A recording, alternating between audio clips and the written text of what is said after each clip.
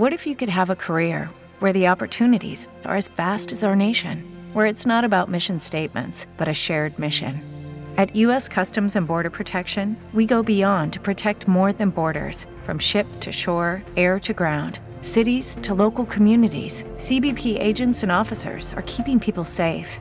Join U.S. Customs and Border Protection and go beyond for something far greater than yourself. Learn more at cbp.gov/careers.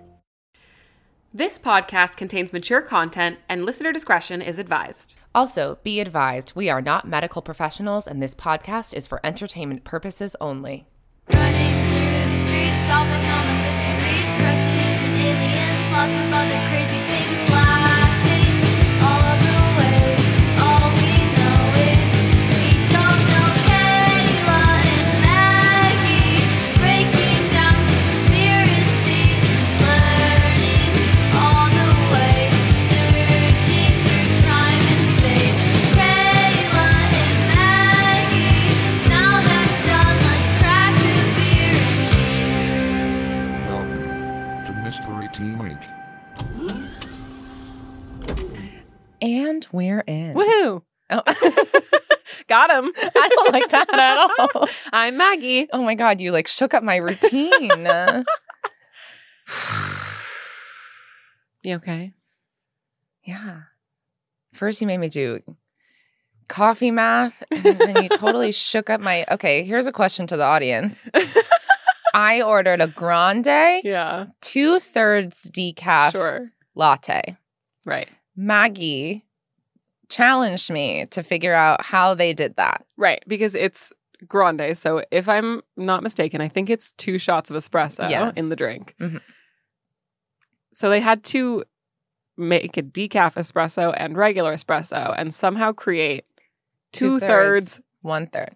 So this is going to require creating a common denominator, Right. which is probably 6. Sure. So we have 6/6 of the regular, and then we'd have to have, and then 1/3 of that. Okay, if you work at Starbucks, can Is you just 2 email us is and tell 1. us if you do that? Because I don't think they do. So you think I it's think just that's probably half calf or all decaf. I would rather it's all decaf than half calf. Or maybe 'Cause I'll lose it.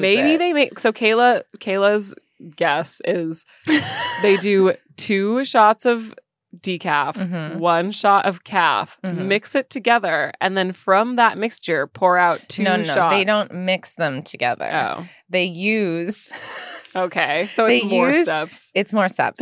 They use the regular caffeinated to make 1/3 of the total volume of the 3 shots. So Mhm. however much volume that is, they take that out of the regular calf. Mhm. And then they take whatever 2/3 of the total volume of the 3 of the 2 together out of the... Okay, if you work at 2/3. Starbucks, email us and just tell us what you do because now I just have to know. Yeah, because if I'm getting more caffeine than I want, I'm going to have to order decaf. Because I will panic. Yeah. All right. Well, hi. Oh, Welcome- hey. We didn't see you there. Welcome to Mystery Team Inc. I'm Kayla. I'm Maggie, still. Oh my God. You really rattled me. I'm Anyway, so sorry. It's fine. Do you have any top of show business? No. I have one top of show business. Okay, great. I'm ready. I have an email. It's from Jerry, who is one of our participatory listeners. We've interacted with Jerry before. And we one love of our PLs. we love our PLs. We should make PL hats. Oh, that's a good idea. But no explanation. It just No, says, it just says PL. PL. We could put our logo on the Nope. back. Okay, just nothing. Nothing. Okay, great. Okay, the subject of the email is look how car we've come. Mm-hmm. Hi, Mystery Team. I'm Jerry. I wrote you guys about 2 years ago when I discovered the podcast. I was in college during the height of the pandemic, and I was pretty isolated as a result, and listening to your podcast brought me so much joy. Now I'm in grad school across the street from the Isabella Stewart Gardner Museum. No. Like, I can see into the windows from my classrooms, and I listen to the podcast while I'm walking to and from classes and think about the heist constantly, obviously. So as my favorite gumshoes like to say, look how car we've found. XOXO. Look how car Jerry. you from, Jerry. Jerry! First of all, congratulations. Congratulations. On graduating and being in grad school. And I That's amazing. be careful. I've Yeah. heard grad school is really hard. Yeah. Which is why I personally chose not to do it, not because I'm not smart enough. But that's amazing. Congratulations. And yeah, like blow it a kiss from us. Aw, my baby girl. A smooch, if you will. Give my girl a smooch. Heist smooches. I love her. Congratulations. I love Isabella. Look how car we've Oh my God, Thanks, that's Jerry. wild. Yeah. Yeah, give us Also, any... 2 years ago. I know. That's wild. Our 100th episode is coming up, and by the time it airs, our 5-year anniversary will be past. But I think we're going to celebrate our 5-year anniversary on our 100th episode. So, Didn't we time it out so that they would be the same? yeah, you and I had this discussion Did already. we ruin it? Yeah. Okay, great. It's because we got COVID, and then we pushed Oh, our right. schedule. Okay, you ready? Mm-hmm. Maggie asked me for a genre. My only answer is outside pipe dream. That is what you said. It will become clear why I Yeah. said that. On May 28th, 1953, after 2.5 months of effort, a high camp was dug tenuously into the southeast ridge of Mount Everest at 27,900 feet. The next morning, Sir Edmund Hillary and Tenzing Norgay set out for the top. At 10 a.m., they arrived at, quote, the most formidable-looking problem on the ridge, a rock step some 40 feet high. The rock itself was smooth and almost holdless. It might have been an interesting Sunday afternoon problem to a group of expert climbers in the Lake District, but here it was a barrier beyond our feeble strength to overcome. This would come to be known as the Hillary Step. Shortly before noon, on May 29th, 1953, Edmund Hillary and Tenzing Norgay became the first men to stand atop Mount Everest. Or were they? This is a contested claim because some people think that the actual first summit of Everest happened 29 years before by George Mallory and Sandy Irvin. This is why I called it a pipe dream, because somewhere inside me... You want someone to contest whether or not you actually did the thing? No, it's worse. My fatal flaw is that I believe if I had enough funding Mm-hmm. and training, I could climb Mount Everest. Yeah. I can barely run for 3 minutes, but I do believe I could. Yeah, I think with the right amount of training and funding, you could do it. I do think that. I've thought that since I was 12 years old when I read Into Thin Air for the first of many times. Mm-hmm. And we had to do a book report where we like packed a lunch for the character in the book. And I was like, I'm going to pack a fucking Everest lunch. And my mom was like, if this is who you want to be, this is who you can be. And that's how we ended up here today.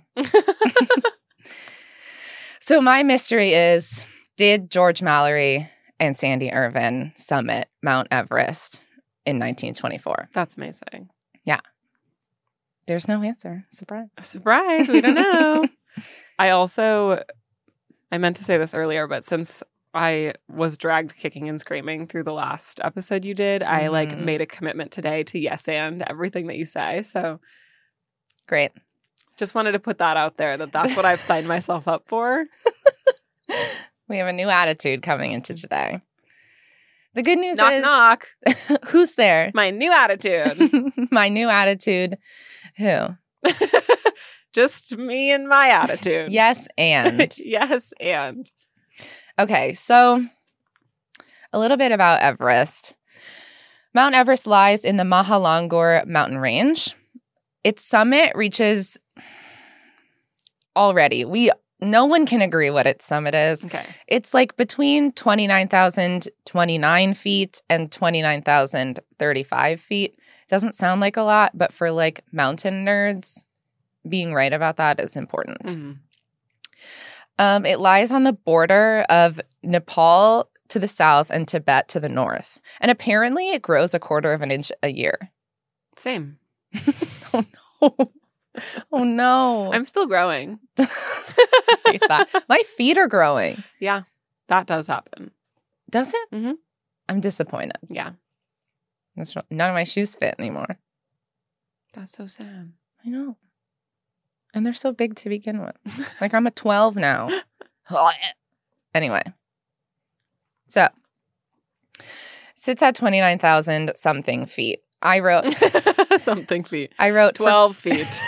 29,012 feet. If you have big feet, they are beautiful. You know who else has big feet? Bigfoot. And we love that guy. Me too love that guy. Okay. I wrote, for context, we in Los Angeles sit at 305 feet above sea level. So just to give you some perspective. And we love it here. For most of the year, the top of Mount Everest is battered by the jet stream with high winds and very low temperatures, which makes it almost impossible to reach. There's a short window in spring before the monsoon hits in June called the summit window, which is when climbers make their attempt. According to explorerspassage.com, 800 people attempt Everest every year, and there have been about 4,000 summits in history.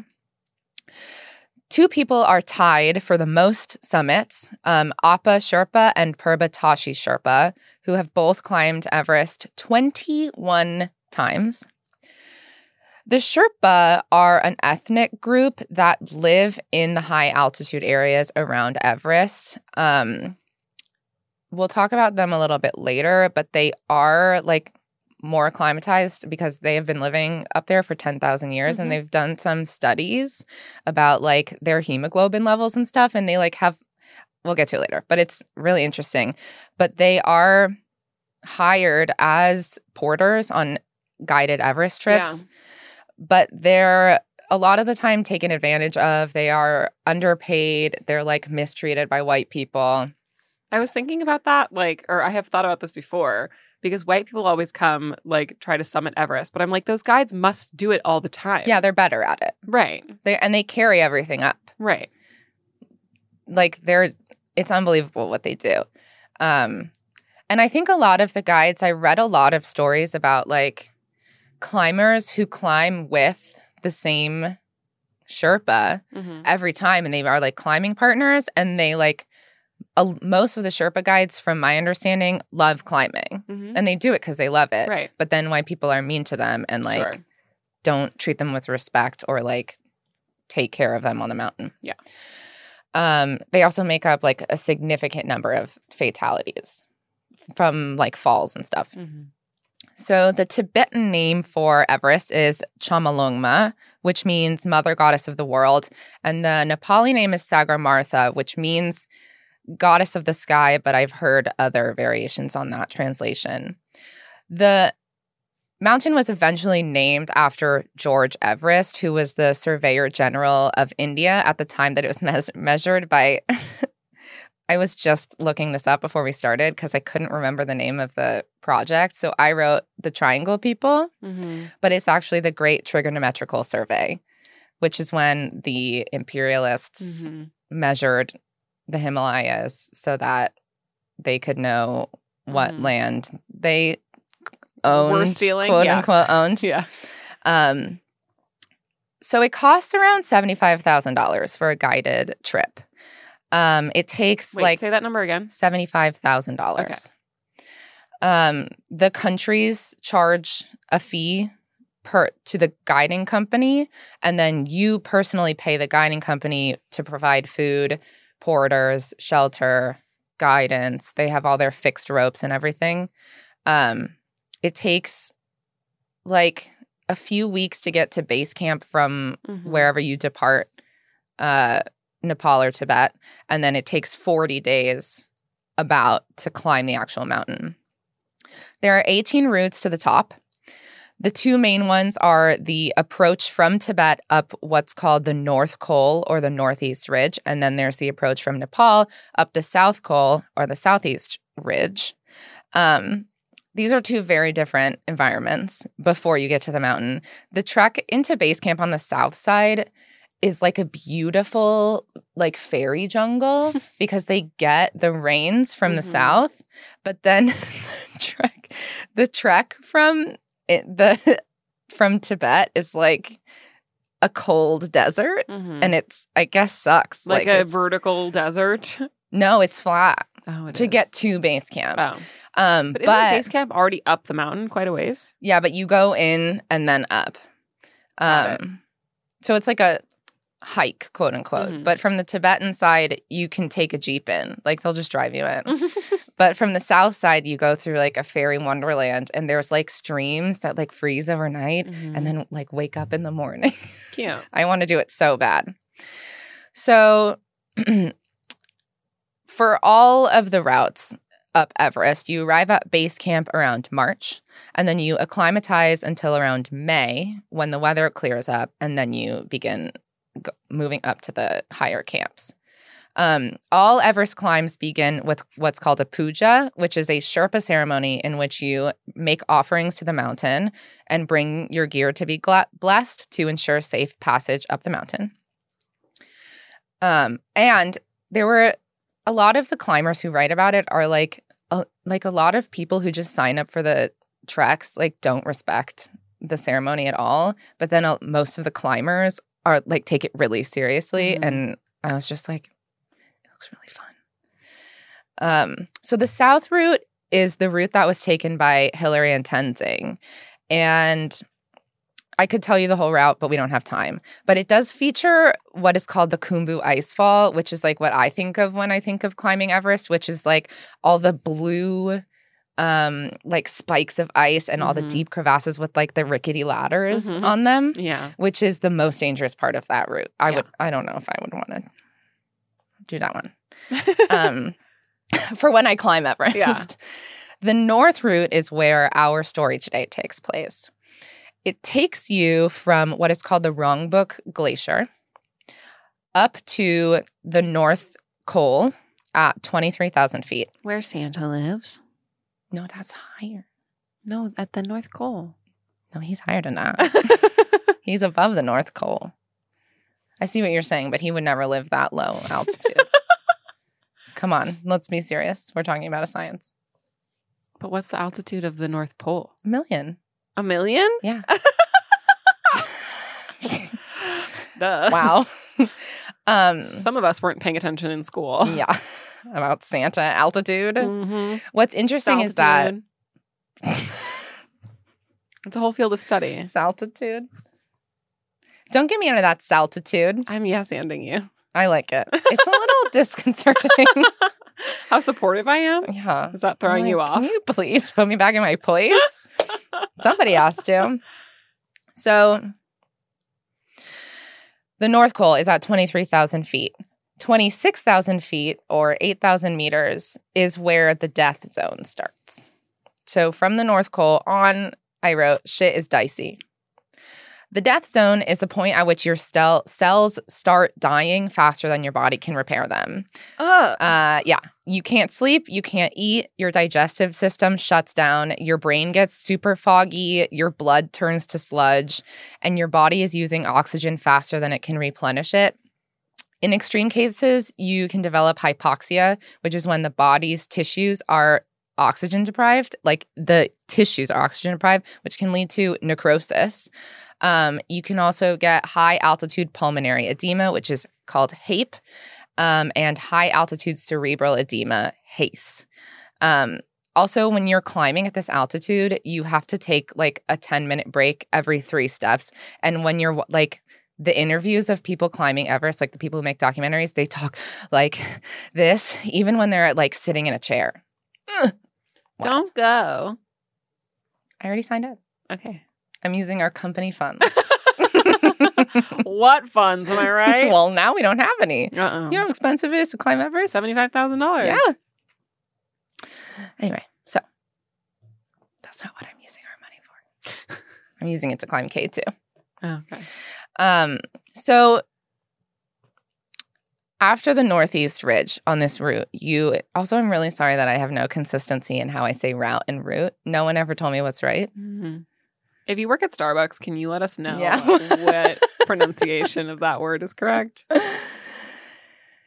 So after the Northeast Ridge, there are 3 rock steps that are key to this story and to that climb. Every time you say rock step, I'm just imagining like a musical theater or like a dance Oh, rock no, step. It's just like Not like a step of rock. it's It's like a just rock step. people in their Yeah. little big puffy things. Yeah. Like Mhm. they do go up in a line. It's like people in their saddle shoes. Like, Oh my God, I would pay money to see an Everest. If you work at Starbucks. So there's 3. The first one is fine. The second step is Great. the second step is the problem. It's 90 feet. It's nearly vertical, and it completely interrupts the North Ridge. So you can't. This set of rock steps is giving Brady, but like it's giving Jan Brady. Like the first one is fine. The second one is completely vertical. A problem. It's a problem. I'm like, sure, Jan. Yeah. So it breaks up the ridge at 28,230 feet, and you can't go around it, You can't go under it, gotta go up it. Yeah. So that's like the main big guy Mhm. of this ridge. And then the third step sits at 28,500 feet, and it leads you to the summit pyramid, which then you go like around a snow slope and then a outcropping, and then up 3 more small steps, and then you get to the top. Wow. And Everest is like That was so easy. I know. It took like 7 minutes. So it's like a big pyramid, basically, and then at the top it's like pyramid. Yeah. So much of what we know about the north side of Everest can be attributed to the British expeditions in the 1920s. The most famous participant of those expeditions is George Mallory. George Mallory was born June 18th, 1886 in Cheshire, England. His father was a parson, and there is like a very famous anecdote where George like climbed the church. His sister, A.V., said of him, "He climbed everything that it was at all possible to climb. Impossible was a word that acted as a challenge for him." And I was like, don't know what that's like. Literally, no idea. He attended Winchester College, which means high school, where Sure. that's what it is in the British, Sure. where I don't like this yes and. I don't like it. I feel really unsettled. Okay. I'll start. Will you please challenge me? Yeah, I'll challenge you. No, don't. Okay. So he went route, I don't know. What do you want from me? I haven't figured it out yet. This is a big problem in all my relationships.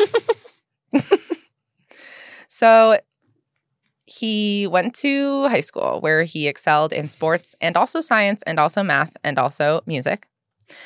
The summer before his last year there, his tutor, Graham Irving, not to be confused with Irvin, who was a member of the Alpine Club, which is like... So there was this whole thing where people like reached both of the poles on these like very deadly, daring expeditions. And then everyone was like, what now? Everest is the third pole. So that's when like climbing took off, and this club called the Alpine Club was started by white men with money. And Graham Irving was a part of the Alpine Club, and he took George and this boy Harry, who won't come back in the story, climbing in the Alps, and Mallory was like incredible at it. Irving said, Mallory had a kind of addiction to risk that skeptical observers considered to be simply reckless, and he also called him congenitally absent-minded. And I was like, I am tagged in this photo and I don't like it. So then George Mallory went to Cambridge, where he thrived. A lot of what people have to say about Mallory is that he was A, super hot, And I'm serious. And B, so charismatic and charming that you couldn't help but fall in love with him.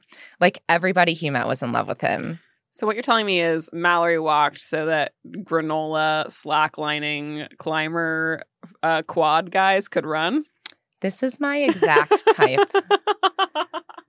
I have literally had my life ruined by this person. Yeah.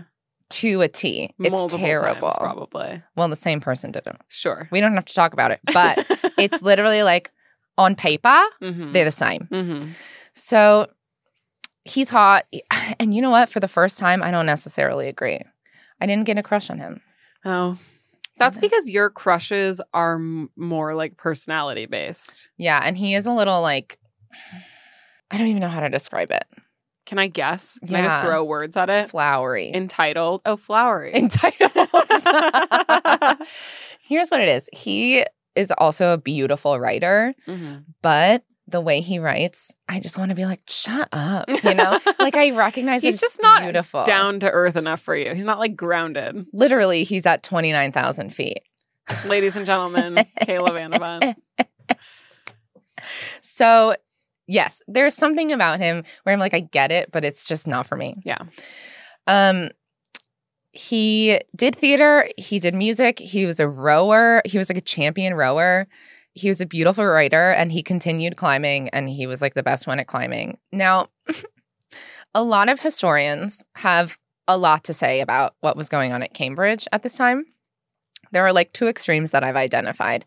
One of them is properly demonstrated by this direct quote. It was a hotbed of homosexual intrigue. And then the other end is like stuffy old white men being like, no, they were all just like friends. It was like Plato's Symposium. Like it wasn't like a sexual love. It was like a platonic like friend love. Sure. There's no part of me that believes that that is true.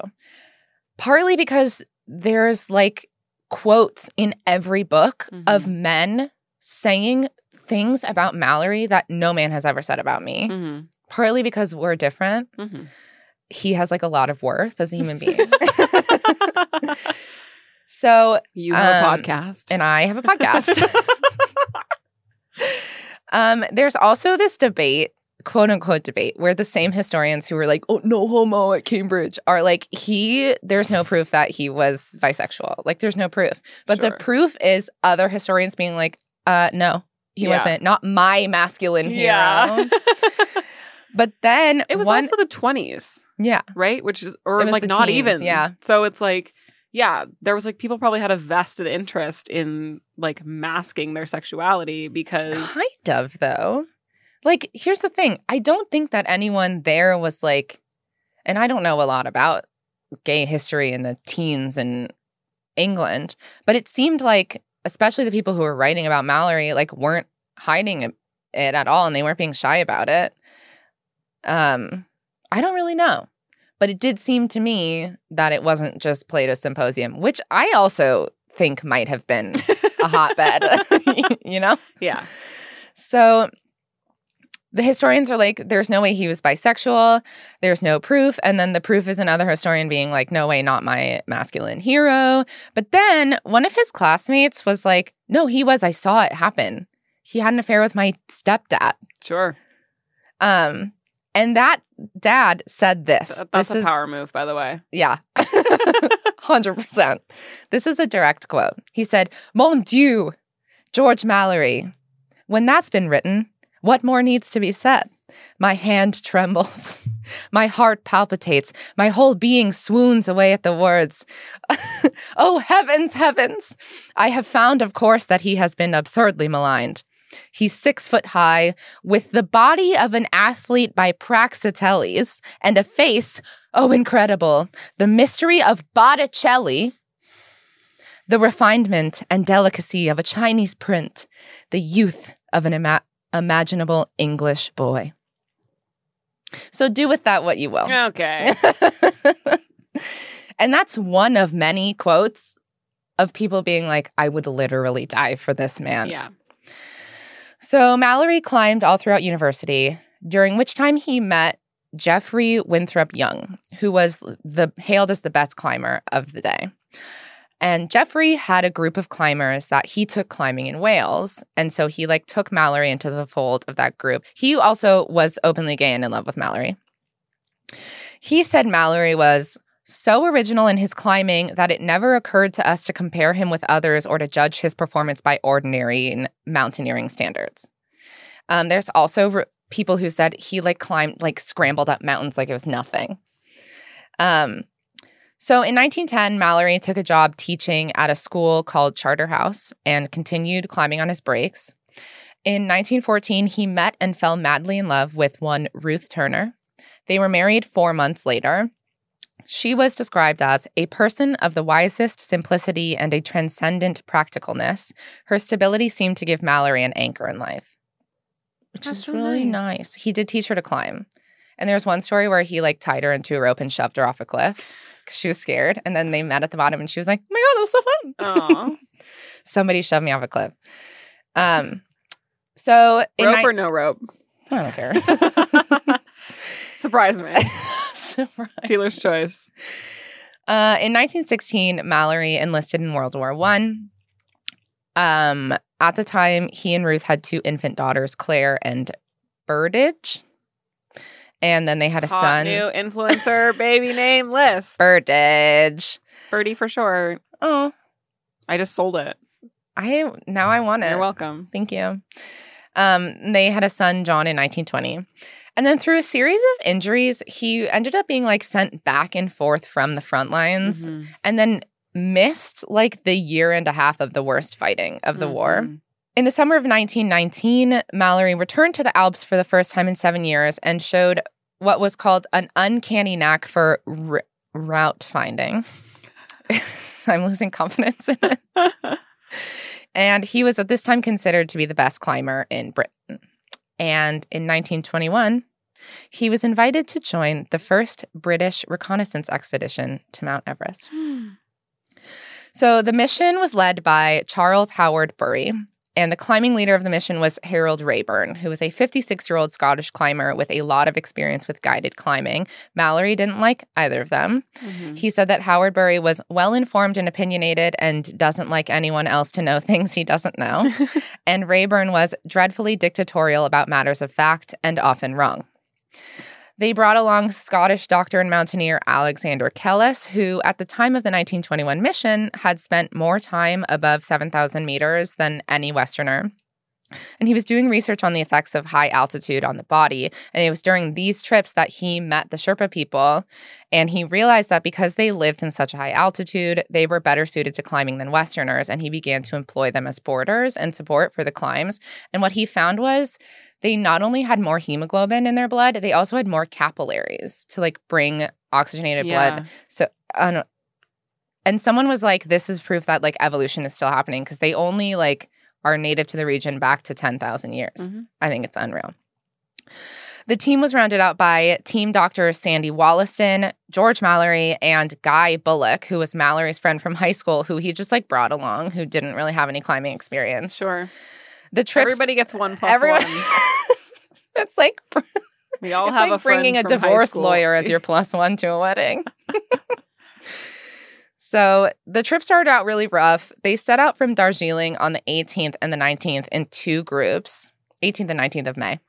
On June 5th, Kellis died of dysentery. Oh, He didn't even make it to base camp. ouch. And then a few days later, Rayburn had to turn back because he had dysentery. Ouch.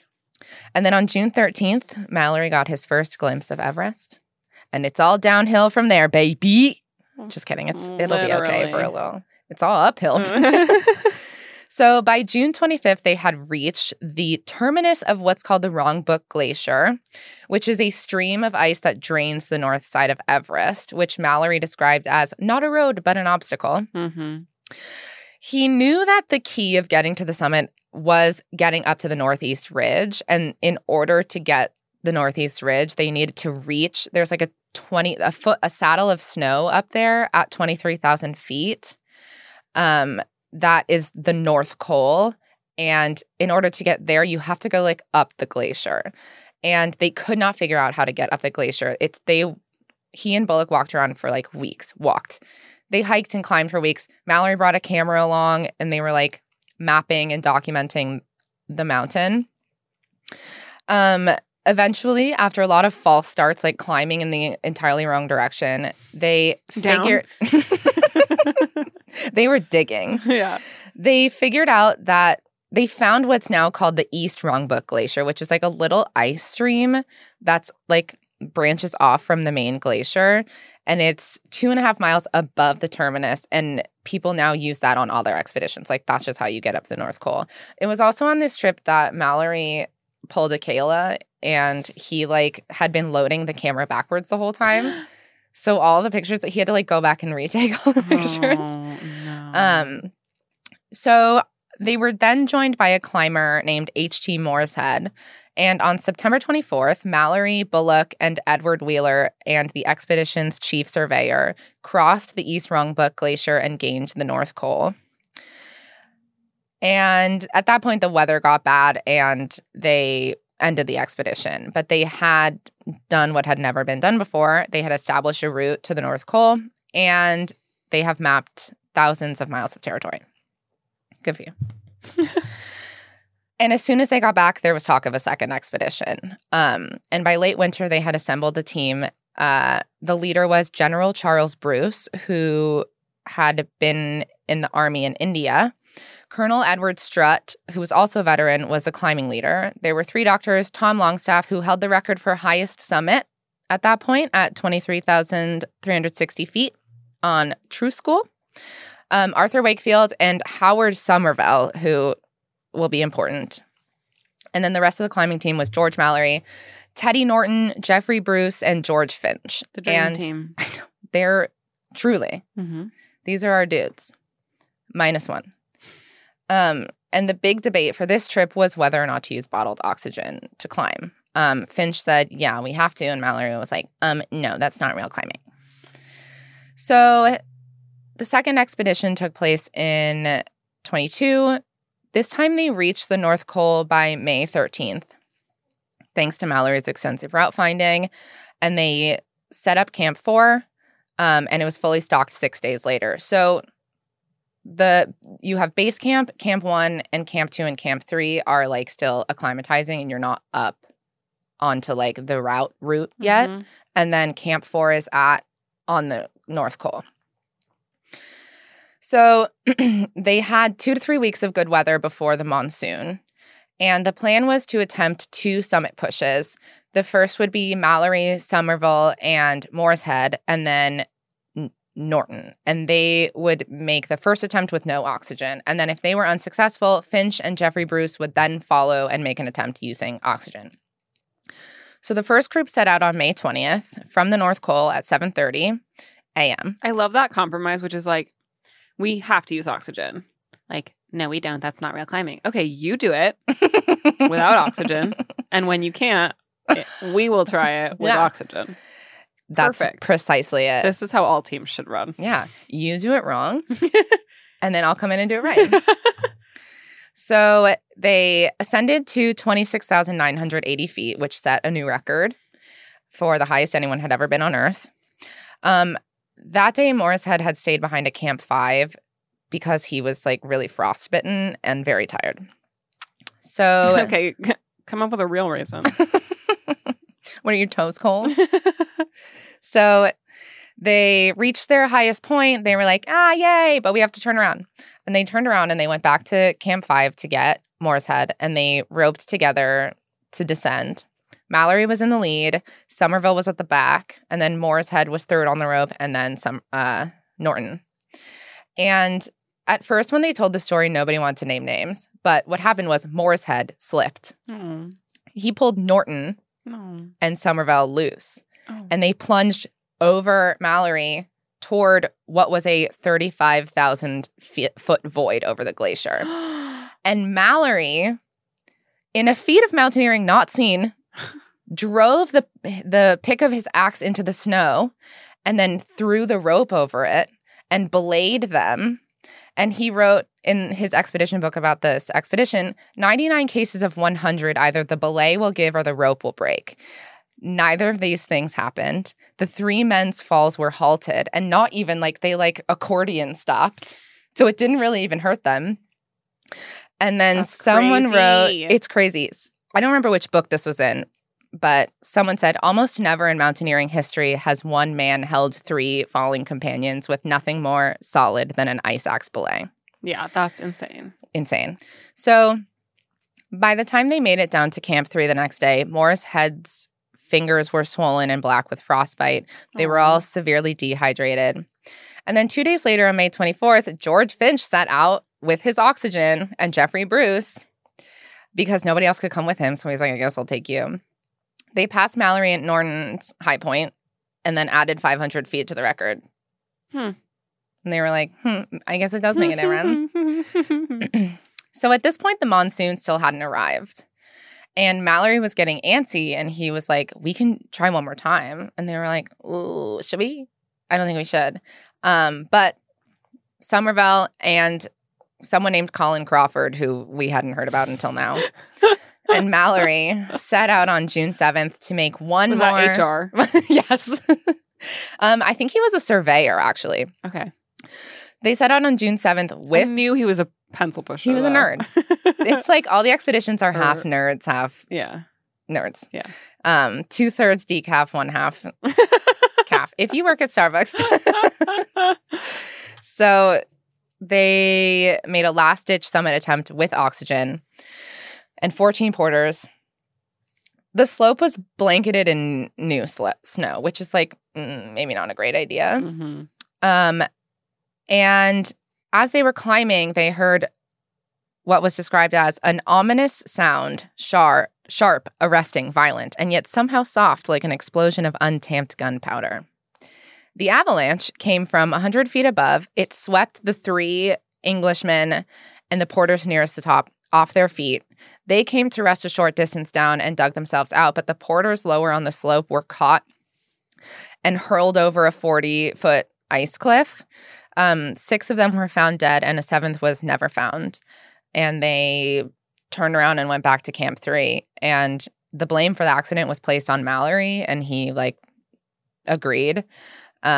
He shouldn't have pushed for such a late attempt, and he should have known that the snow conditions were, quote, dubious. Mm-hmm. And that marked the end of the 1923 expedition.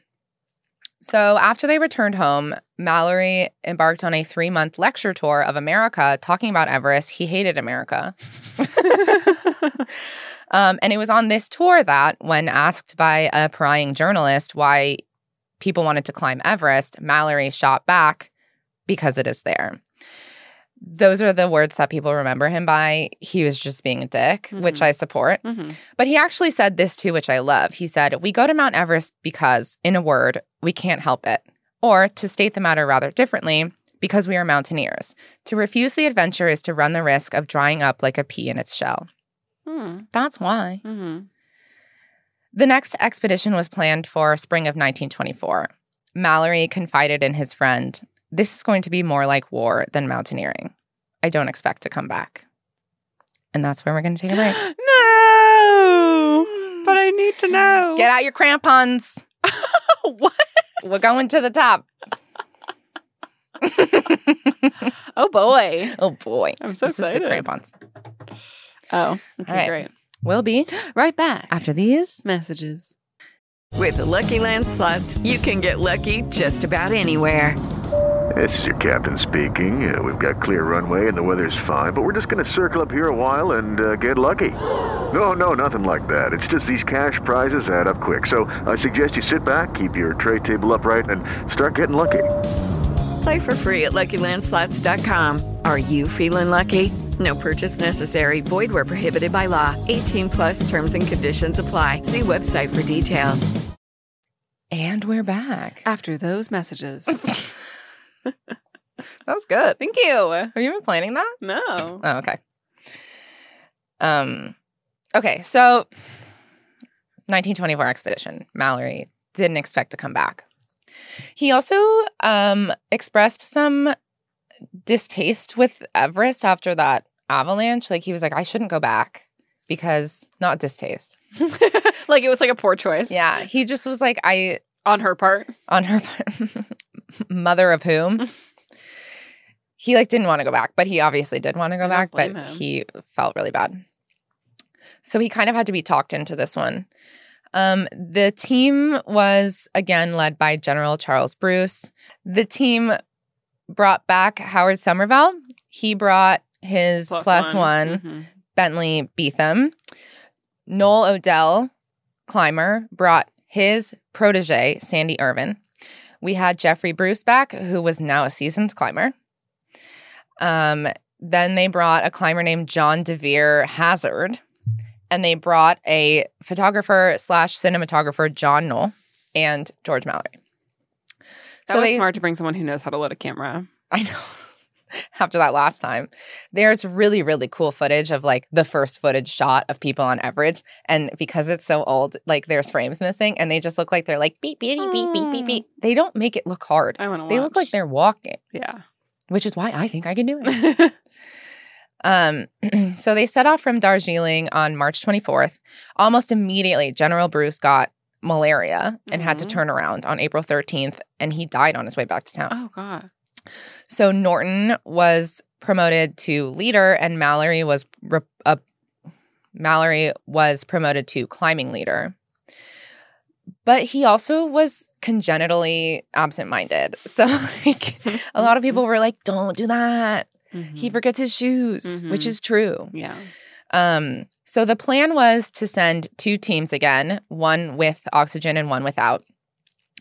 But this time the group without oxygen would depart from a to-be-established Camp 7 at 27,300 feet. And then the group with gas would depart from a Camp 6, 800 feet lower than Camp 7. And then presumably they would meet at the summit on the same day at the same time.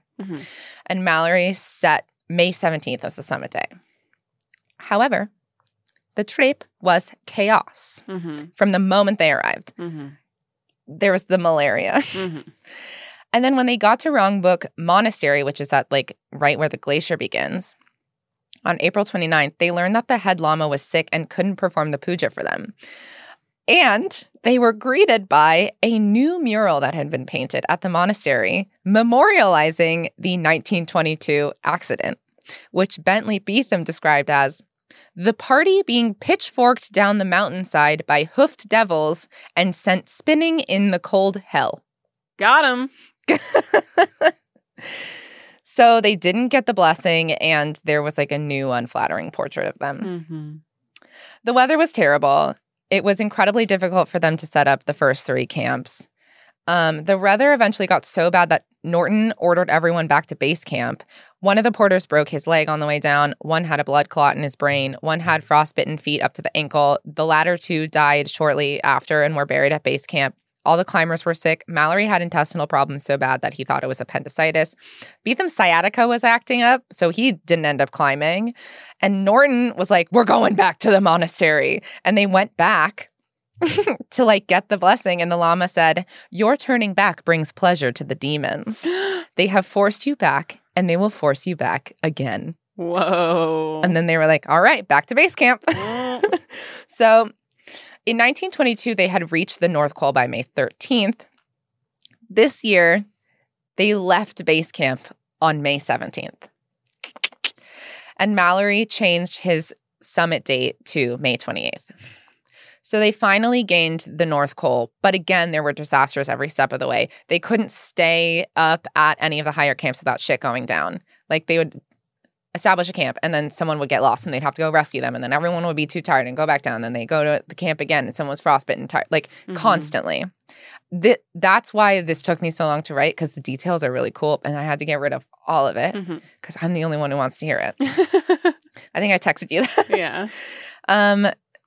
So on May 25th, they retreated back to Camp 1, defeated.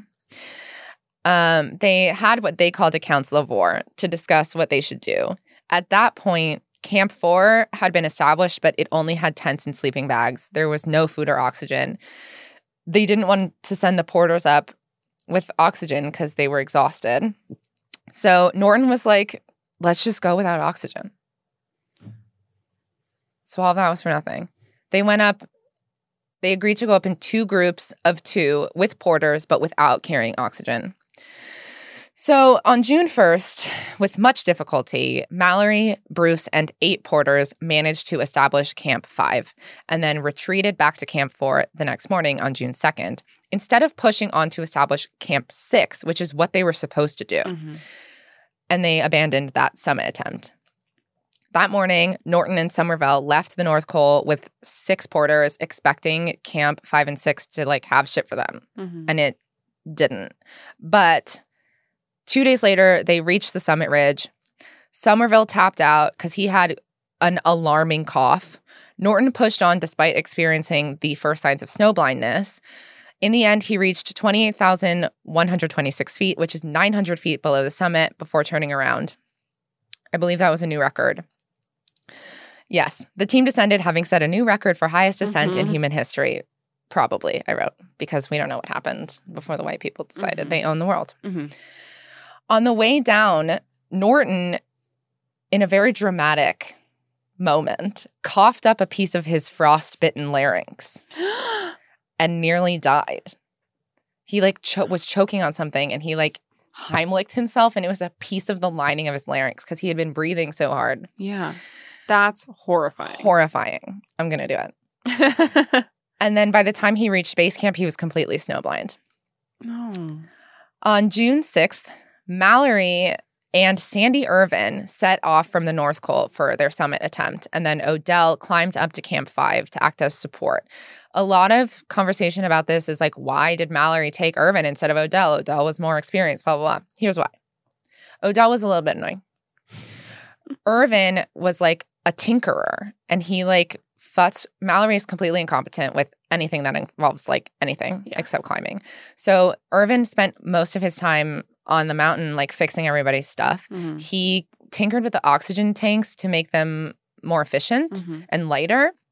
And Mallory was like, I'd rather have him up on the mountain with me than Odell, and I'd rather have Odell down supporting than Irvin, who doesn't necessarily know enough to support. Well, you need complementary skills. Yeah. Like, Mallory's a great climber. He doesn't need another great climber. Yeah. He needs and Irvin someone was a good climber. He just wasn't like... Sure, but like he doesn't need the other best climber. Yeah. He needs someone who can do the things that he can do. Exactly. Yeah. So, but everything you read will be like, nobody knows why Mallory chose to take the small boy instead of the big strong man. It's like, because the small boy has mechanic fingers. Yeah, he has little hands. He has little tinkery hands. That was never surprising to me. So... they were at Camp 5 together the morning of June 6th. Odell took a this photo. This is like late in the season now, right? Yeah. Like the monsoon starts usually early June, like June 1st. Okay, so that, this is just, okay, great. No one's making the best decisions. Right. It's mountain fever. Yeah.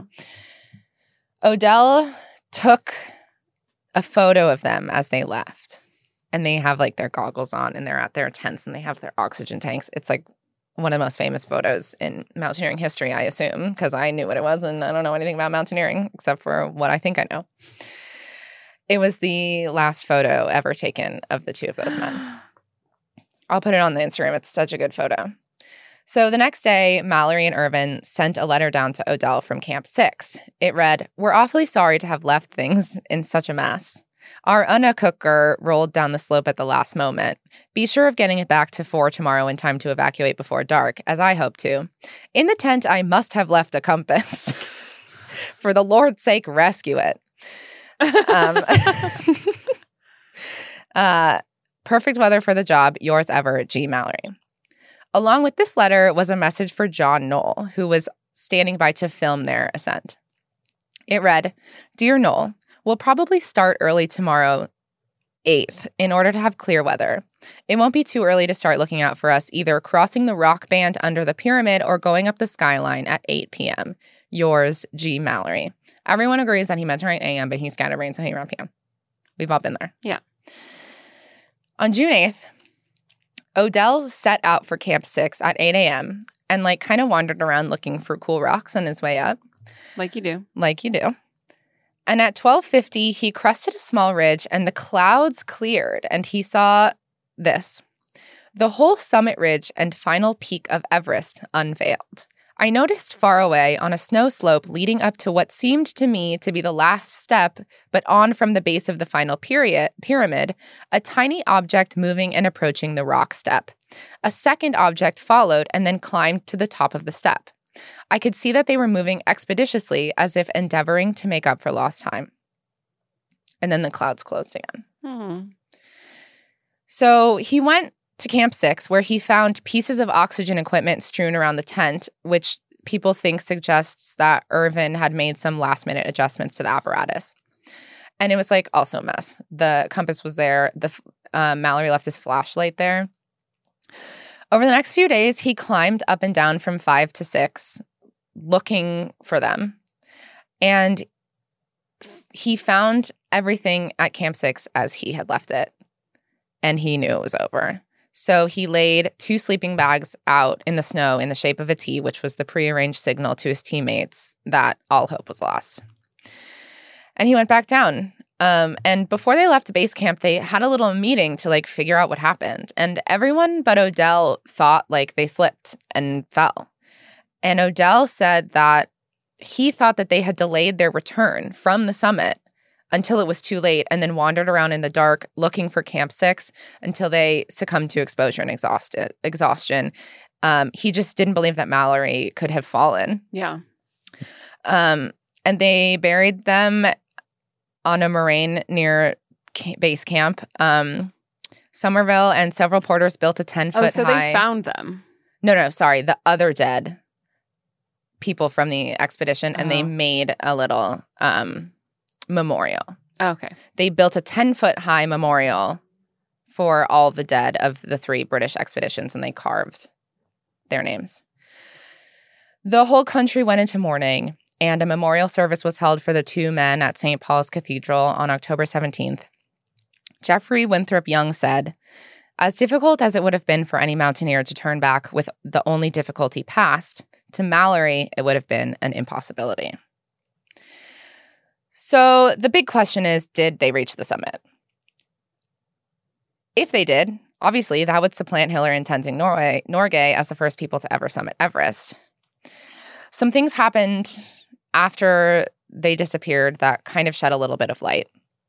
In 1933, on the first expedition to Everest after Mallory's, a climber named Percy Wynne Harris found an ice axe lying on a rock slab 250 yards short of the first step that belonged to one of them. We don't know how it got there, but it was there. And that's arguably where Odell said he found them. There's some confusion because he was talking about the steps. People are like, he didn't know that there was a third step, or he didn't know there was a second step. There's no way they climbed the second step as fast as he said that. There's a lot of discourse. You mean that's where Odell saw them? Mm-hmm. Because he says they climbed the step very fast. Yeah. So there's a lot of discourse about which step they could have done that on. In 1949, Nepal opened its borders, so people could now climb from the north side, south side? Yeah. I don't remember. And a year later, the new communist regime in China closed Tibet. So Everest climbers shifted attention to the south side. I write all the answers for myself so I don't forget. So spring of 1953, a large British team became the 3rd expedition to attempt the summit from Nepal. And in 1954, Edmund Hillary and Tenzing Norgay achieved the first, quote-unquote, documented ascent of Everest. Nobody climbed Everest from the Tibet side until 1960, when a Chinese team supposedly reached the summit, and they claimed to have climbed the second step by standing on each other's shoulders, and no one had ever climbed the second step before. But that story is written in a Chinese propaganda publication. Sure. So most people don't believe that happened. In 1975, another Chinese team climbed the mountain and successfully installed a ladder in the crux of the second step, which allowed them to summit. And that ladder is still there today. Wow. No one changed out the ladder. Yeah. So then in 1979, China granted permission to foreigners to approach through Tibet. And that year, a Sino-Japanese expedition went up led by Ryoten Hasegawa. And Ryoten was told by a Chinese member of the team, Wang Hongbao, that 4 years earlier on the 1975 Chinese expedition, he had gone for a short walk from Camp 6, and within 20 minutes of leaving his tent, he came across the body of a fallen climber, who he said was definitely an Old English dead. He said the man's clothes had turned to dust and blown away, and he was lying on his side, and that his cheeks had been pecked away by goraks, which are mountain ravens. Wang died that day.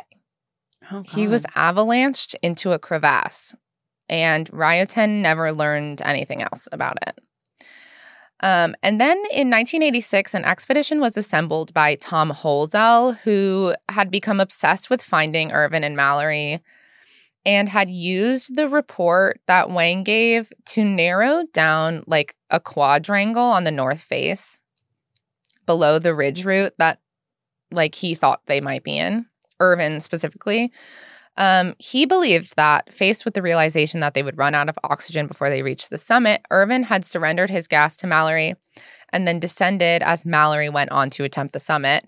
And as he descended the north face, he slipped, tried to catch himself with his ice axe, lost the axe, and then tumbled 1,000 feet to the terrace below. He believes Mallory reached the summit and died of hypothermia in a bivouac or in a fall, maybe all the way down to the Rongbuk Glacier. So at this point, people like really didn't, in general, believe that he reached the summit, but they did like the idea that they had like become separated. Mm-hmm. The Holzell team of 86 was forced to turn around due to bad weather at 26,100 feet. They didn't even make it to the quadrangle. And then a man named Jochen Hemleb took over the obsession helm from Tom Holzell and figured out that in the 1975 Chinese expedition, Camp 6 had actually been in a different place from where all other Camp 6s have been established based on like photographs and math, I guess. And from there, he extrapolated a 20-minute radius that he believed could have been where Wang walked and found what everybody assumed was Irvin's body. So in 1998, he arranged an expedition with Eric Simonson, who had climbed Everest in 91 and worked as a Mount Rainier guide, and legendary climber Conrad Anker, among others. On April 30th, they had camps in place and ropes fixed, and they began their search. They said the mountain was as bare as it gets, and it was ideal for the search. At 5:15 a.m. on May 1st, these are the guys who set out: Andy Pollitz, Tap Richards, Jake Norton, Dave Hahn, and Conrad Anker. They left Camp 5, followed the regular route up to Camp 6, got there at 10:30, and then set out west to the search zone. At 11:45, just below 27,000 feet on the north face, the team was fanned out. And Conrad Anker caught a glimpse of a piece of blue and yellow fabric flapping in the wind, tucked behind a boulder. He investigated. It turned out to be a piece of tent, but as he was scanning right, he saw a patch of white a few hundred feet away. And he describes it as like, it had like a matte look, like marble, like it was like absorbing the light instead of reflecting it like snow. And he went down to investigate, and he saw a bare foot, heel up, toes pointed downward. The clothing was definitely not modern, and he thought to himself, this is who we're looking for. This is Sandy Irvin. So he brought all of his cohorts down. The body was face down with his head facing uphill, frozen into the slope. His arms were raised and his fingers were like planted in the scree as if he had tried to stop himself mid-slide, and he was not wearing any gloves. The wind had torn most of the clothing away from his back, and he was naturally mummified, but around his shoulders and arms, there were remnants of like 7 or 8 layers of clothing. There was a white braided cotton rope tied to his waist and tangled around his left shoulder, and 10 feet from his waist, the rope had snapped and was frayed, meaning he'd either been tied to his partner and that he'd taken a long fall and the rope had snapped, or in the fall or when they were belaying. His right leg was severely broken, and it looked like in his last moments he had laid his good leg over his broken leg to like find some kind of relief from the pain. They finally got up the nerve to touch the body after just like standing for a half an hour trying to figure out what to do. and they agreed to perform as professional an excavation as possible. And they went to take samples of the clothes, and almost immediately they came across a tag on the shirt that read G. Mallory. Oh my fucking God. Mm-hmm. So they took photos of the body. He broke his leg. He broke his leg. He did have a previous injury that he got in like a really stupid way, like climbing something like a very small, like a wall or something. He like broke his ankle and it bothered him his whole life. And that was the leg that was broken. So they took photos of the body and they ended up being sold by the company that like bankrolled the expedition to Newsweek, and then in the UK and Australia they were bought by tabloids. And at first the discovery was like a huge deal, and people were like, it's restoring glory to the British Everest climbers. But then people were like upset about what happened with the photos, and major mountaineers came and spoke out against it. Hillary said that it was sick that, quote, the expedition members should flog off photos of this heroic figure. George Mallory II, his grandson, said, frankly, it makes me bloody angry. So there's a few key pieces of information that you take into consideration when you're asking the question of whether they made the summit. One, his location. The way he was situated on the mountain, some people say it seems like he was on his way down from the summit as opposed to going back down the North Ridge. They found his goggles in his pocket, unbroken, which people say might indicate that they made it to the summit and were on their way down at dusk or in the dark, so he took his goggles off. Mallory left for the summit with a photo of his wife that he had promised her he would put on the summit for her. When they found him, he did not have that photo with him. He also took with him a Kodak vest pocket camera that he borrowed from Somerville before he left for the summit. And he didn't have that camera on him. And one of the big things that people say is if we find that camera, we might find evidence of where they were. And then there's the question of the second step. Nobody can really agree on which step they were at that Odell saw them at. The second step is a very difficult piece of climbing, and people are divided about whether they would even have been able to climb it. So those are the things people are looking for: Irvin's body, the camera, and the ability to climb the second step. So Conrad Anker was like, if I can free climb the second step, maybe they would have been able to free climb it. So he went on another expedition. They went back to Mallory's body. They found in his pants pocket a wristwatch. The glass was gone from the face and the hands had stopped at 1:40. So they were like, is that when he fell? Was it 1:40 a.m.? Was it 1:40 p.m.? We don't know. They found a bottle of oxygen to the west of where the axe was found in 1933 and were able to identify it as a bottle from 1924, which means that they at least reached just below the first step and were on Skyline Ridge, not on the yellow band below, which were the two places that Mallory said they might be. So Conrad went on a trip to free climb the second step, and in his book, he did not do it. He couldn't accomplish it. But then in 2010, he filmed a documentary called The Wildest Dream, The Conqueror of Everest, and he did it. Wow. So it was after his book came out. Yeah. But good job, Conrad. It's Good job. amazing. He like almost cries. It's really amazing to watch. Good. So Conrad's theory of what happened is this. They headed up with 2 bottles of oxygen each, climbed through the yellow band, discarded a bottle between the yellow band and the first step, climbed the first step. This is where Odell saw them. They realized they couldn't make it to the top, and they turned around. Then the snow squall that Odell was met with down when the fog rolled in came in. The snow filled their tracks, and they had to find a new way down. Mallory was route finding in the front. They were roped together. Mallory took his goggles off to see better because it was dusk. What's interesting is that there was no frostbite on his fingers or his face, but he wasn't wearing gloves. So Conrad thinks that they didn't spend the night out on the mountain. He thinks they died on June 8th. He thinks that when Mallory fell, he took off his gloves to grab onto the rocks better.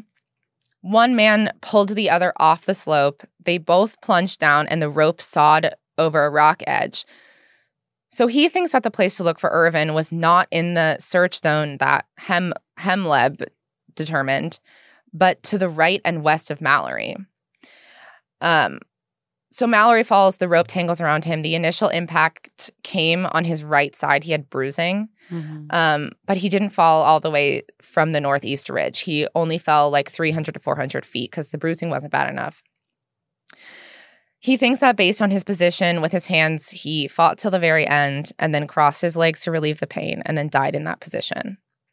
Interestingly, on the expedition for the documentary where he climbed the second step, he went and looked where he determined Irvin's body should have been, and it wasn't there. Neither Sandy Irvin nor the Kodak vest pocket camera have ever been found. But many people in the community have faith that on June 8th, 1924, George Mallory and Sandy Irvin did in fact become the first people in history to summit Mount Everest. And in 1995, George Mallory II climbed Everest to complete family business. Aww. He did it. And he did it. He did it. He made it to the top. He made it to the top. Yeah. We love that for him. So I want to shout out my sources Yes. because I was so excited I forgot That was to. amazing. I'm so glad you liked it. I can't believe they found him. I know. I was not expecting that. It's shocking. Every time, like every telling of that story, they're always like, it's Sandy Irvin. This is exactly. And they set it up so well because Yeah. you don't fucking know. Yeah. Nobody How would knows you what know? happened. Yeah. And then they're like, they show the tag. Oh. So good. So it's 2 books. The one is The Lost Explorer by Conrad Anker and David Roberts.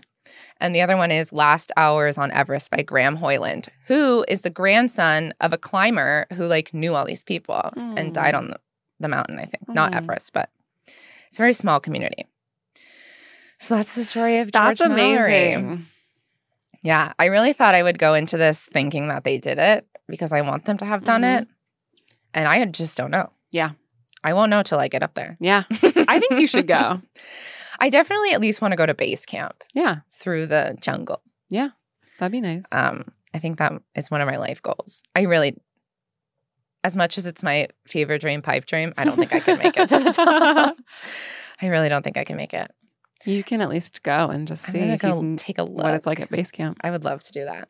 There's a lot of talk in the climbing community about climbing Everest and how it's become commercialized and it's like disrespectful to the mountain herself and people are leaving trash all over and God. Yeah. And they're like guiding expeditions to Everest are like, that's easy. That's hiking, blah, blah, blah. It's not hiking. Sure. I understand that the commercialization It's not Runyon. is tricky. It's Runyon's hard. There are also efforts being made, like expeditions are signing contracts with the countries that like they have to take down trash. And there's expeditions going up specifically to remove oxygen canisters. Yeah. You could do one of those. I would love to do that. Maybe I will do that.